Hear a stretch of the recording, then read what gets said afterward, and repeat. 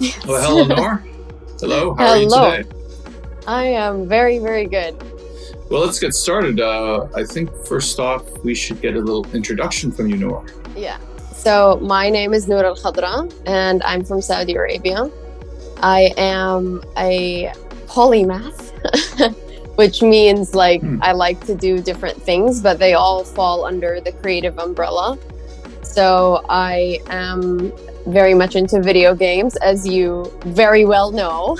Yeah.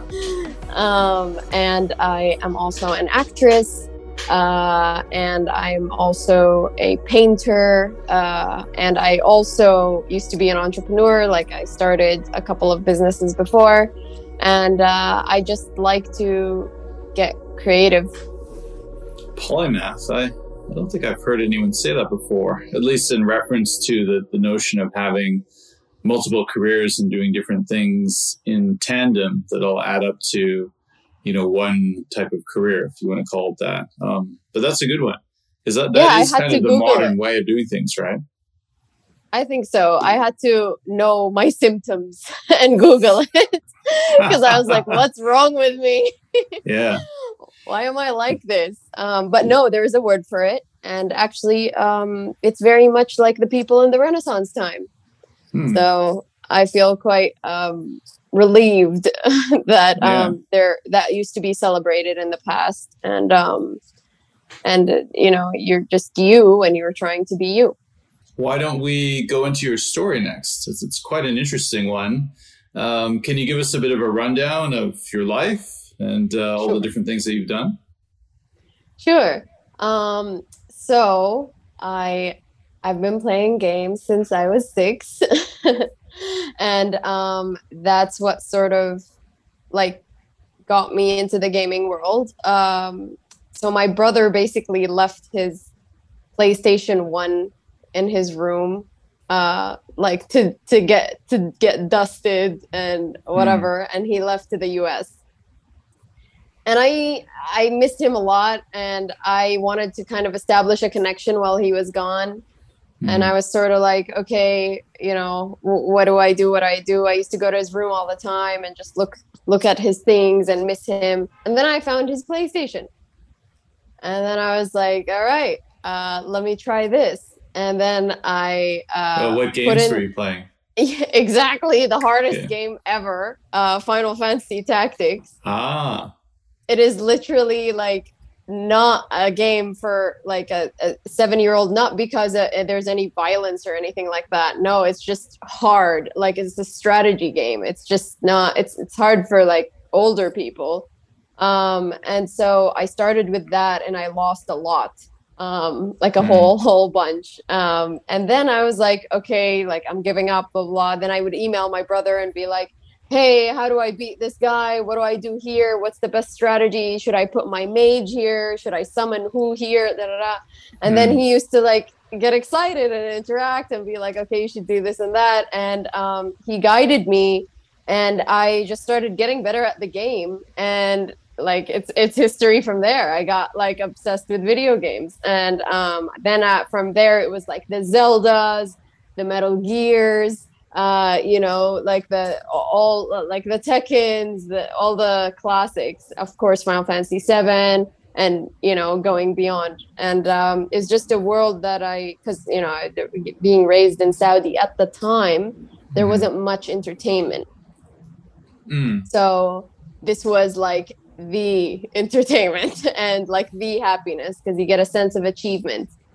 And that makes me happy. You went to the US after this, right? Yes.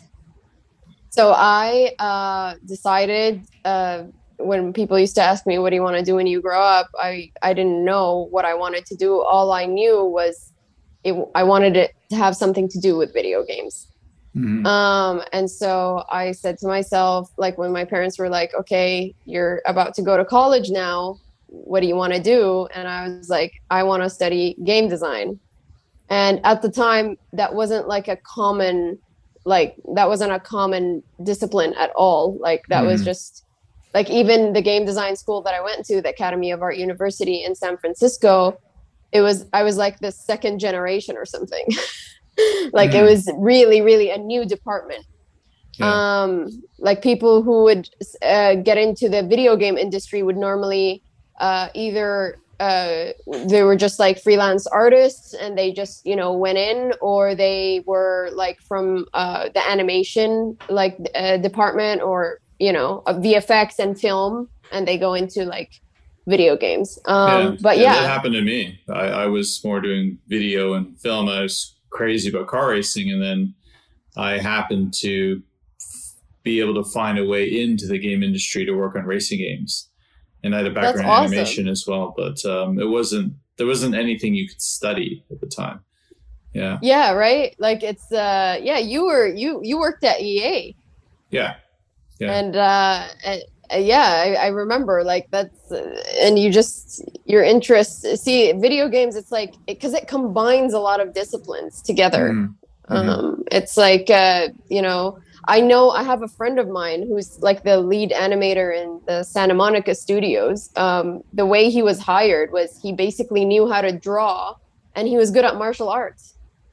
And so they're like, all right, you know, like they trained him, and, you know, in the office, he would sit and like kick and do all kinds of things. And he was like the artist, the animator himself. So those are two skills that definitely make a good animator, especially so like. How did you find it living in the US, moving to such a different culture? What was that experience like for you? Oof. Well, so I used to go to the US when I was younger, like in summer camps and stuff, especially that I have a lot of like my mom's family live in the US. Mm-hmm. But going to college is a totally different story. Yeah. Like I was very much shocked. You know, there's a lot of like you can do basically whatever you want, so you really have to depend on yourself as well, you know. Mm-hmm. So it's just like, oh, you know, with who do I fit, you know, like for the first year it was really, really tough. I must say, like I was so homesick. I was just like, I want my friends, I want my family. Mm-hmm. But at the same time, it's what like it's one of the biggest reasons that I am who I am today, because it opened my mind, especially going from Saudi Arabia to San Francisco, one of the most liberated cities in the US as well. Mm-hmm.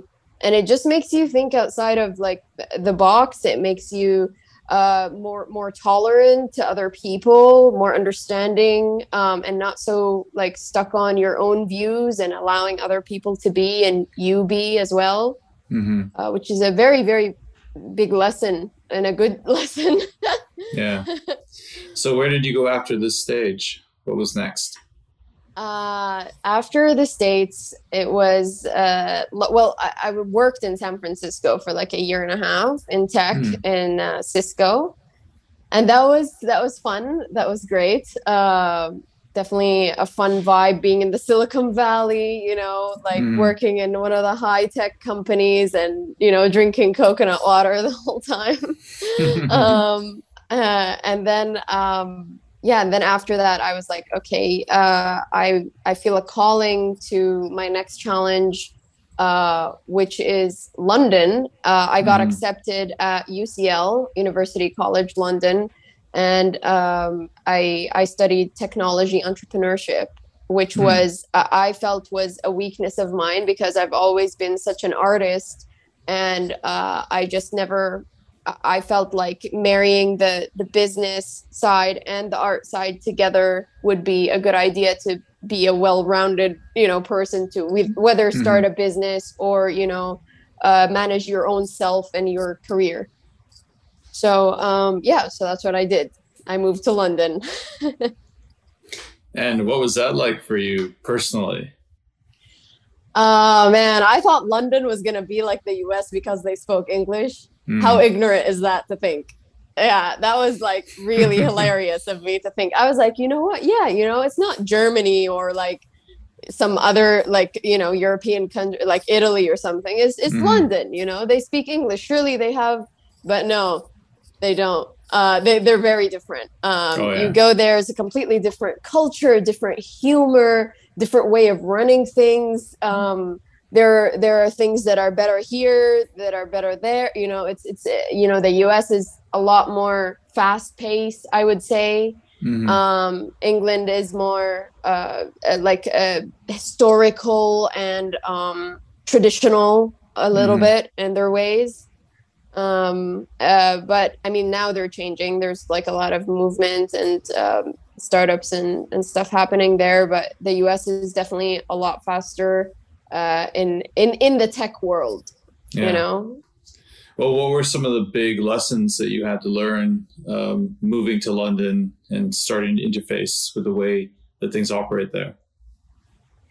Oh man, that every country or city has their good sides and bad sides. You know, I discovered that a person can actually live anywhere, but needs to handle the good sides and the bad sides.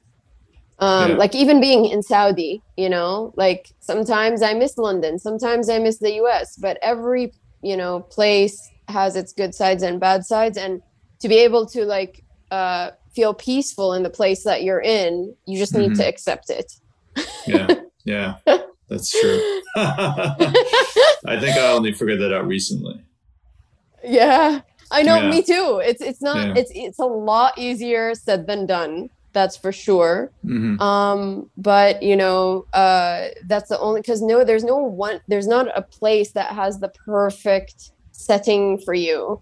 So for anyone really. So it's especially once you, the funny thing is that once you experience more places, the more confused you get.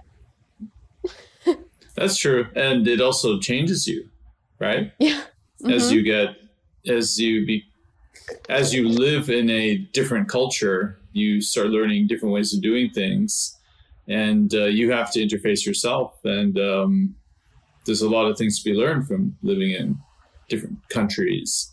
But then when you go to the next place or you go home, you'll find you're someone else a little bit. Yeah, absolutely. And you find yourself acting like others around you.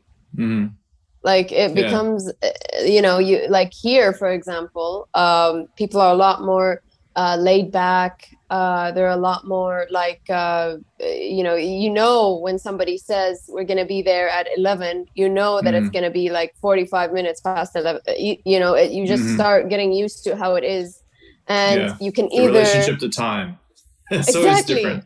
It's always different for everyone. And you could either like go with the flow and, you know, embrace it and accept it, or you could either complain about it the whole time. And I used to complain about it the whole time when I got here because I was like, wow, like I'd be like, we made an appointment and now I have another appointment. And what is this? You know, this is and cancellations is just like, you know, every time you make an appointment with somebody here, it's like, you know that there's a 50% chance that it's going to get canceled like 5 minutes before, you know? And so it's like, you always have to have a plan B, a plan C, you know, so that you don't get like, you don't feel like you wasted your time or whatever. Yeah. It's definitely a different way of living. That's for sure. Well, let's get back into your career story. So what kind of projects were you doing in London? That's where I met you, by the way. That is where we met. Yeah. I've done, so while I was doing my master's at UCL, I started a business called WeGeek. And I met you at that time as well. Basically, WeGeek was a video game events company. So I would run events and tournaments and game testing sessions, showcasing indie games type of events on a bi-monthly basis. And lightsaber classes? Yes. I went full nerd. Like I went full on nerd. I even had like a video game orchestra with like amazing people playing like, you know, the water level from Mario and like all kinds of, you know, Zeldas and everything. It was fun. It was actually really, really fun. It was a lot of fun. And we got like people who would sponsor video game companies. Actually, my first ever sponsor was Konami. And I was so surprised. And it was actually, I was at a random dinner with KPMG. Don't ask me why I was there. I have nothing to do with KPMG, but like, I was just there, and like the VP of Konami was there from Japan. And I was like, oh, like, hello, like I have this business. I had nothing at the time. And he was like, you should come to our office and pitch it. I was like, oh my God. So I went where I just worked on that pitch like day and night for a week. And then I went to Windsor, which is where their office is. And I know it's random that it's there, but it's right next to the castle. Wow. And I know, and 2K games as well, I think. And I pitched it to them there, and they agreed to sponsor it. And I was very, very, very happy, and that totally gave me motivation to keep going. When you get like these little achievements make you like, yeah, I'll keep going. But then like it just didn't feel like a very sustainable and scalable business. So it was making me money to live and like a couple of other people, but like I couldn't see it scaling further. I also wanted to do it in Saudi, but at the time Saudi wasn't what it is now. At the time there was segregation between men and women in events, so I would have to get like a license to be able to get them together, because my audience is probably 80% at least male, and it would be weird if I'm a female hosting an event for just males, or it was just an odd thing. And so I just kind of had to slowly, I had to slowly let go, and I had to slowly realize that, this isn't scalable, but this definitely, I came out with a lot of gems from it. Fantastic. And so what are the different types of things that you're doing now? Because you've got a wide variety of different projects on your plate. Yeah. It's so basically I only moved to Saudi like a year and a half ago. And I actually moved here because I started my acting career. And I was working on a series, and it's actually finished, and it's on Shahid right now. Shahid is the equivalent of Netflix, but for the Middle East region. Yeah.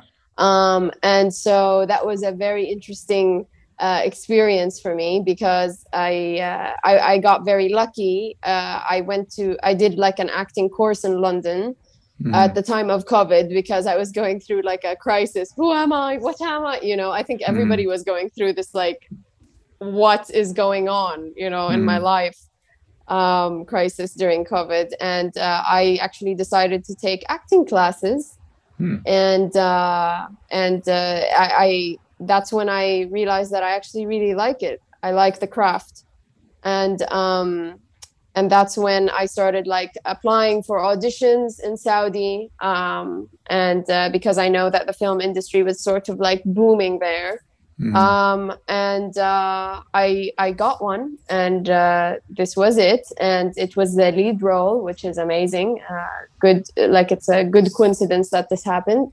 And and from there, I just started the career, and I just also filmed a movie in Egypt. It's about to come out in cinemas in August.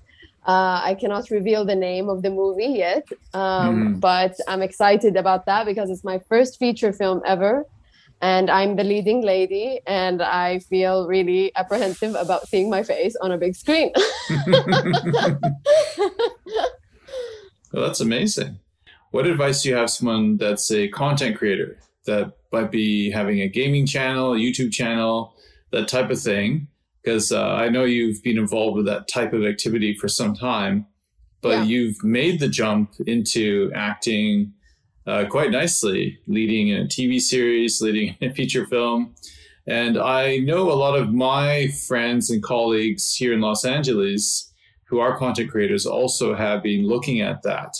the notion of acting. Right. So what's the trick there with jumping across? So for me, it just started parallelly. Actually, I got the acting gig before I even started my YouTube channel. So it's when it like comes to acting, I think what is very important is having like a good reel or something that you can actually show, even if you didn't do something professionally, like even little auditions or little like things that you do collabs and just get into it and put it in your Vimeo and have people see, because I find that a lot of people are like, oh, I have nothing to show, but you can make it like that's stuff that you can do for free. And make your own films, or make your own scene, just a scene, just to showcase what you can do, because that's what directors and producers are looking for. Like, what can we want to see what this person looks like with a camera. So that's basically it. And I also parallelly started the YouTube channel because I'm really, really into video games and I never want to let that go ever, even if I'm acting, even if I do like all the films, I'm not letting go of my video because it's what keeps me grounded, I think, because the acting career, it's up and down. It's not the easiest career path at all. And so for me, I have to have something to feel like I'm safe in as well. Like I my passion, as well. And that's gaming for me, like for sure. So gaming is like an escape, and it's like a enjoyment, especially when I started streaming. I only started recently. YouTube, I started it for a year. So I would edit videos and then put it online and whatever. But streaming is a different experience completely. Streaming is like very interactive. It's a social experience, and honestly, like, Twitch is great at giving you an income. Like, I know, I'm so surprised. I'm like, you can make money playing video games. Like, you can, it's not like amazing. Yeah. And for the people who want to get into YouTube or Twitch, the key is consistency. The key is that you just keep doing it, even if you missed a few times or whatever, get back into it, especially with Twitch. If you're not streaming, you're not visible.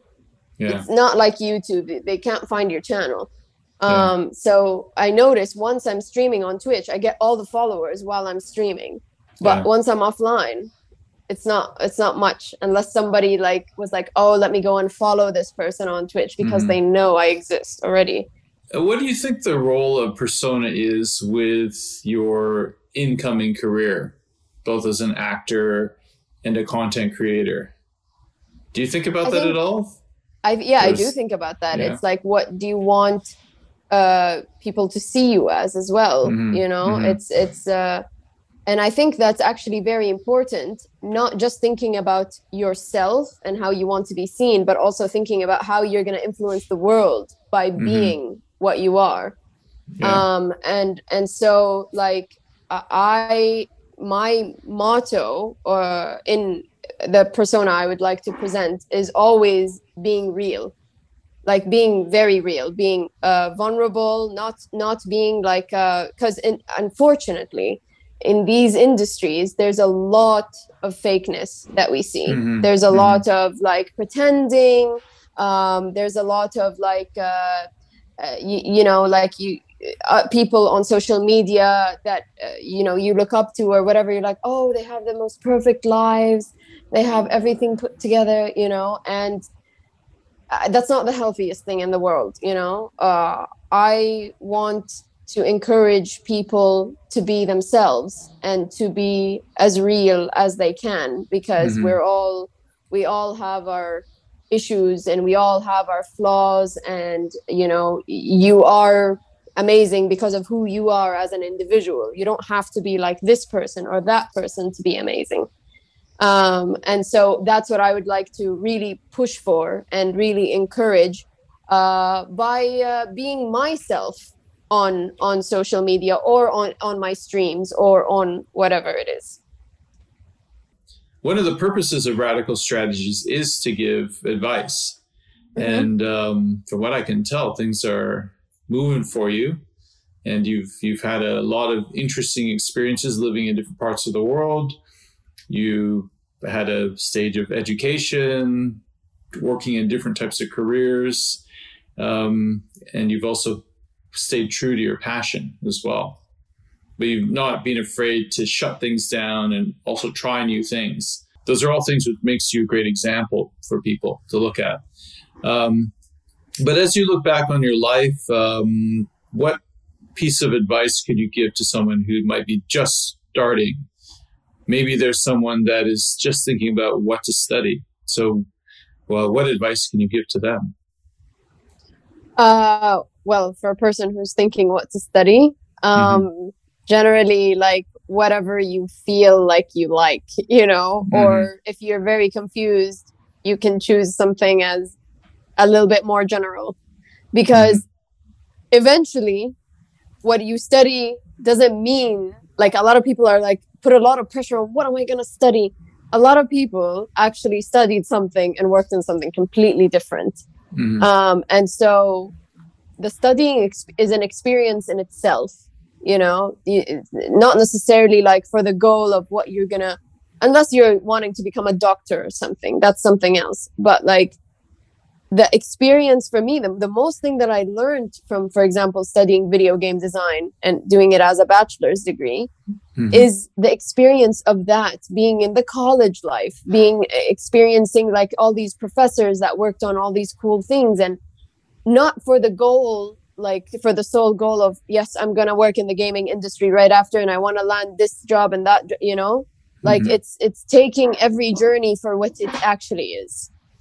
With the passion that you have behind it, and so like I would say, just whatever you're feeling like doing, do it, because you're not going to be stuck there forever if you don't like it anymore. And also never be afraid of failure because it actually it happens to everyone. And it's okay, and it's the most thing that teaches you, for sure. I know this is such a common thing to say, and a lot of people say it all the time, but it's so true. Yeah. It's the downs that's failure, whether it's in work, whether it's personal, whether whatever, like it's the downs in life that actually make you stronger and better, and like more who you are, what you are. You're not going to know yourself so much if you're constantly succeeding. So it's actually a blessing to fail a few times. I think maybe it's one of the strange things about human beings, but sometimes pain, the pain that comes from failure and having your ego broken, that can create real change. Often when we're up, that can be when the worst behavior comes out. Absolutely. Yeah. Absolutely. Yeah. And it's when something bad like that happens, it's the universe trying to teach you a lesson of some sort. And you either like receive it and you actually learn from it, and you sort of like, embrace it and be better, or you like sulk in it and you just, you go down a spiral of like, why am I like, which eventually like you're either going to have to get up from that spiral, or it's just going to go to a place that you don't want to be in. Yeah. Yeah. I think some of that's mindset. One has to get into one's head that there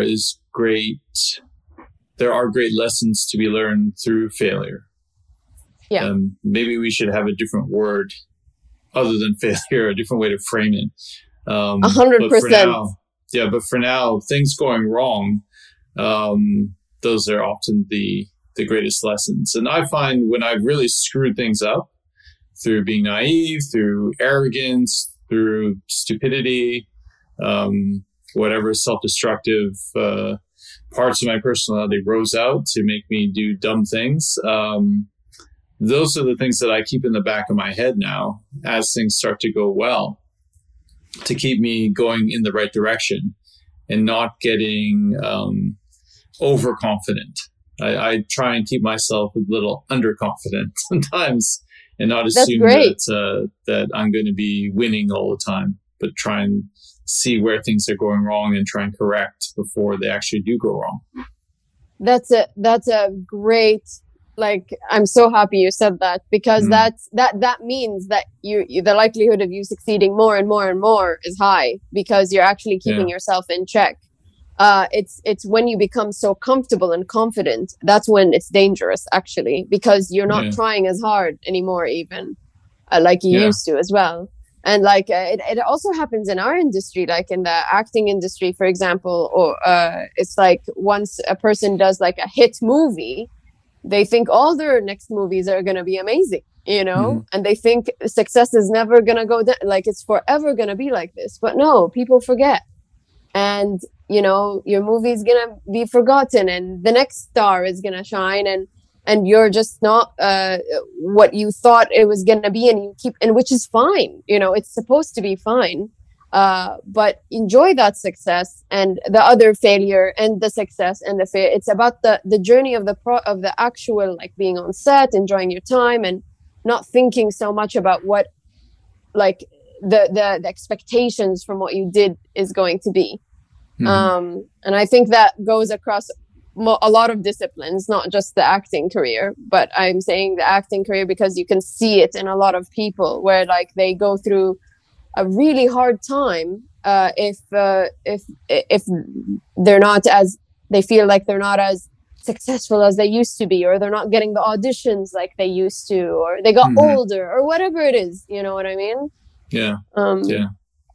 It's like that in music. A band will have their whole lives to write that first album, and then the second album might be leftover material from the first album, but it's the third album, if they find success, that they then have real problems, because then they might have gone crazy with a hedonistic lifestyle and have lost the thing that helped them get to where they were.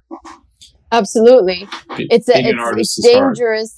Being an artist, especially also in the entertainment industry. So like music, for example, exactly like you said, like the thing is that you have to have a lot of, like, self-awareness and strength, because and surround yourself with people who help you stay grounded, because otherwise it's the ego that you can get from all the praise and whatever at the time can be like very, very poisoning to you. You know, people think that they're doing you a favor by feeding your ego, but actually they're actually making you worse. You know, if you're not, you know, strong inside, and you know what people are doing and what you are and whatever. And it's easy to fall into that. We're all humans, you know? Being an artist is so hard anyway. It's all good. What's your experience so far entering into the movie industry with the types of characters that you're coming across? Very interesting. It's definitely a lot more chaotic than than a norm. Like, you know, why the tech industry, we work together in the tech industry. Like it's not a 9 to 5. It's not even an 11 to 6. You know, it's literally like, you know, it's a few months of, like, extreme hard work, and then, like, you're free for another few months, you know? So it's like, it's like very intense in that way. It's like extreme, then nothing, then extreme, then nothing, you know? And so it's a different type of lifestyle. For myself, I like that, but I also this nothing time, I cannot handle it. Like that's why I have my other things, my gaming, my painting, you know. I do like I have work, you know. I don't just that's why it's not my main thing as well. So I think that keeps things healthy for me. And it's just different in there are so many like really, really cool characters that you meet because everybody that is working in this it's a tough industry, so everybody's that's working in it is usually very passionate about what they're doing. And so you meet a lot of like really, really interesting people for sure. From the actors to the directors to the lighting people to everybody is just like the crew. Everybody's like a different character, you know. And you get to know them really well too, because you spend so much time with them, like an intense amount of time with them, and they become like you know, leaving or parting. Like I always find it really, really difficult at the end of a set or at the end of like finishing like a movie, wrapping something. It's just it's hard, you know. You leave and you're like, whoa, like it's like you're leaving your new family or something. It's difficult. Yeah. Well, I'm excited to see your feature film when it comes out. Yeah, I'll definitely let you know. Yeah, fantastic. Well, what is your final piece of advice for us today? Your radical strategy of the day.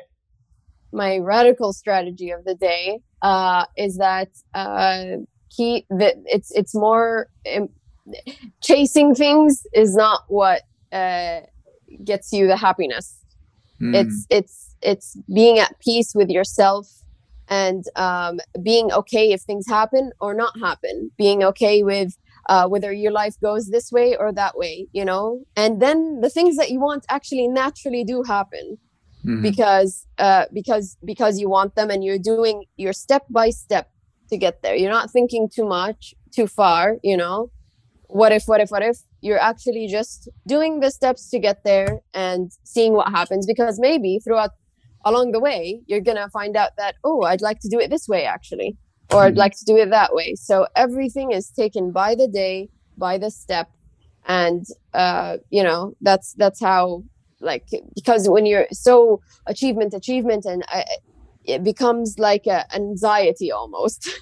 You know, and I say this as an advice in this world that we are in today, because of how much stimulation we're getting, because of how much we're seeing on social media that other people are achieving, because of how much is expected of us in this day and age.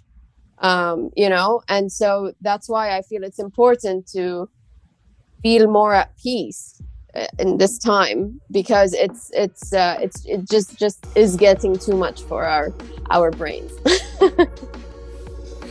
Well, thank you, Noor. Fabulous. So if someone wants to learn more about you and your projects, where can they find this information? I would say mainly on my Instagram. I certainly post everything, whether it's my Twitch, whether it's my YouTube, whether it's a trailer for anything, or collaborations that I'm doing on my Instagram. What's your Instagram? It's Noretorious Saus. Cool. Well, thank you for your time.